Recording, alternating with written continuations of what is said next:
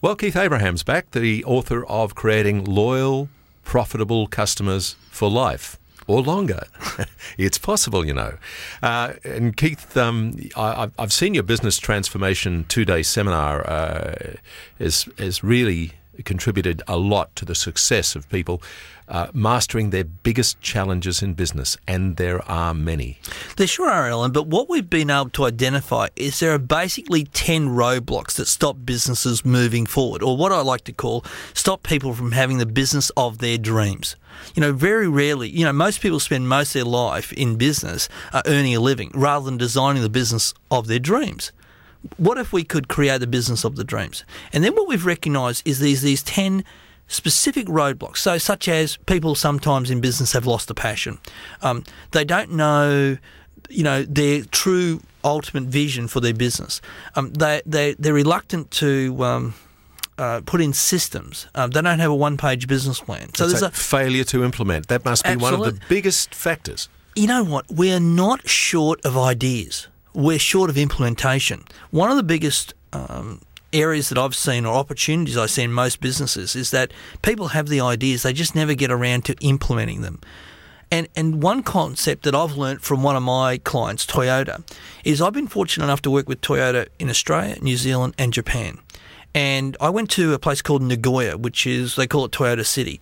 And at one of the large factories there, they make brand new Toyota Land Cruisers, either coming to Australia, to the US, or off to the Middle East.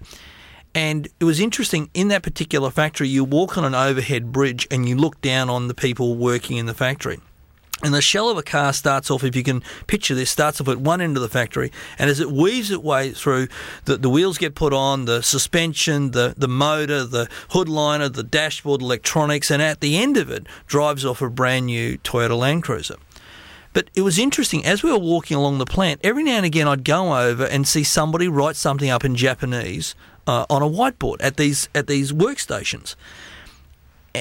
Yeah, and they work at about 6 to 8 people in a team, and at each section they spend about 90 seconds installing whatever they need to install before it moves on to the next part of the factory. Curiosity killed the cat. I'm going, what are they writing down? Are they writing down their lunch order? What is it? And Kenji-san, who was our guide that day, I said to him, "What's that guy doing over there now?" I said, "He's writing down an idea for improvement, because one of Toyota's guiding principles is Kaizen, is continuous improvement." And so I've gone, okay, that's interesting. I said, you put a pretty good show on here today. We've been here for 45 minutes. I've seen it half a dozen times. How many ideas do you get in the course of the year? And he said, we get over 900,000 ideas a year from 60,000 employees worldwide. Do the math, it's 15 ideas a person. It's just over one a month. Now, I'm an Australian and can be sceptical from time to time. I said, listen, Kenji, good ideas and good intentions are worth 2/5 of bugger all. How many actually get implemented? Now, after he had that translated, he then said, no, you don't understand, Keith-san. He said, you cannot give an idea unless it can be implemented in 12 months' time. I said, well, how do you implement so many ideas? He said, they're 1%ers. They're little things. They're the suggestion of the lady in Altona down in Melbourne when they make the Toyota Camry, who said, why don't we turn the lights off over in that factory there? And people said, why should we turn the lights off in that factory? Because that's where all the welding robots are. They don't need lights. It's only human beings looking in that need the lights. So there's a whole lot of little ideas. And I think what I've gone away from this program, this business transformation, is that it's about getting people to come up with a list of 1%ers. See, it's so easy, Alan, to implement a 1% idea rather than going and saying, let's implement a 10% idea. Because it takes longer, people get bored with it, and it costs too much money. Getting back to the basics, remember that we used to always talk about do 1,000 things 1% right, not one thing 1,000% right, and you surely will grow your business. Absolutely. Yeah. And so what we do is we get people to identify what those 1%ers are. And it's not about them implementing them, by the way. The real key, most people are doing $25 hour jobs rather than doing $250 hour jobs as owners of their business. And they say, well, I don't get paid that now. The reason why you don't get paid that down is you're not doing the very best, the thing that you're the very, very best at. Yes. And you're going and delivering mail or checking this or doing that because you know what, it's easy, I'm going past. No. everybody's got the one infinite resource that runs out every day is time. And so if you don't, organise yourself to do the high value, high payoff activities, then your business won't grow because you're not doing the things that you're very, very best at doing. So it's work to your strengths. Correct. Yep. And the other key there, Alan, is go and find an implementer. Yeah. Go and find, now I don't know if I have implementers in my life, in my business that work for me either full-time, part-time, or are contracted, or ring up, phone call and say, I need this, get it done. And that's the nucleus. I think that's the real key for businesses moving forward, is having a great group of people around you. It's like the service you provide. It's having, for my, marketing, or for my audio, or my messages on hold, or for my, in my store, I've got the messages and the plasma screens with the point of sale material. That you're a partner with people in business because you're helping them grow the business. Somebody could do that, Alan, not disrespecting what you do. Somebody could go and muck around with that, but they'd spend 20 hours where you do it in one.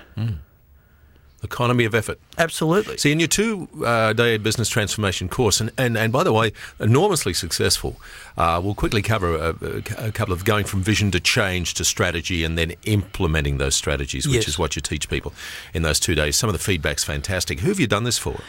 We've been working with Tower Insurance, with financial planners, with Bankwest. We've been also working with Westpac on the program. We've done different chunks of it for the likes of Western Star Trucks, Astron Insurance. So there's been a whole variety of people that we've worked with over the time. We, of course, work very closely here in Australia with Toyota and with Lexus, and been involved in working with them and their people and their management team. You had some key realisations talking to the top people about how they spend their time, didn't you? Yeah, it's really interesting. If you're listening to this, you might want to, stop the car or stop what you're doing and actually write down this formula. How many hours a week you work? Secondly, how many, if they're the hours that you work, then work out how much money you make in the course of a year, or how much you earn.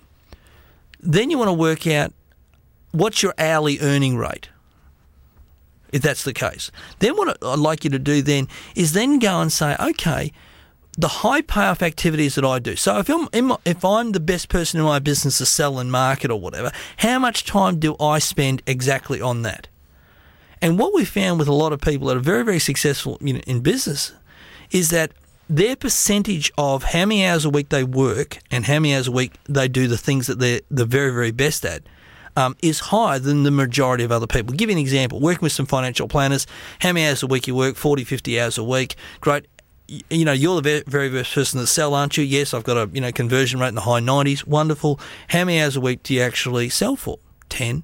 Uh-huh. Well, what do you do with the other 30 hours? What do you do with the other 40 hours? They're not slacking off, by the way. They're busy being busy. But if we said, what if we took the 10 to 20? Because you can't sell for 40 hours.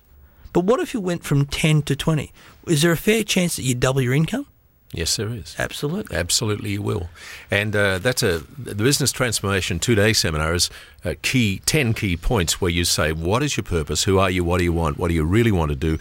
And also, what do you want to be? That's for business, owners. Who are you and what do you want to be? And they're spending a lot more time than they should be at work.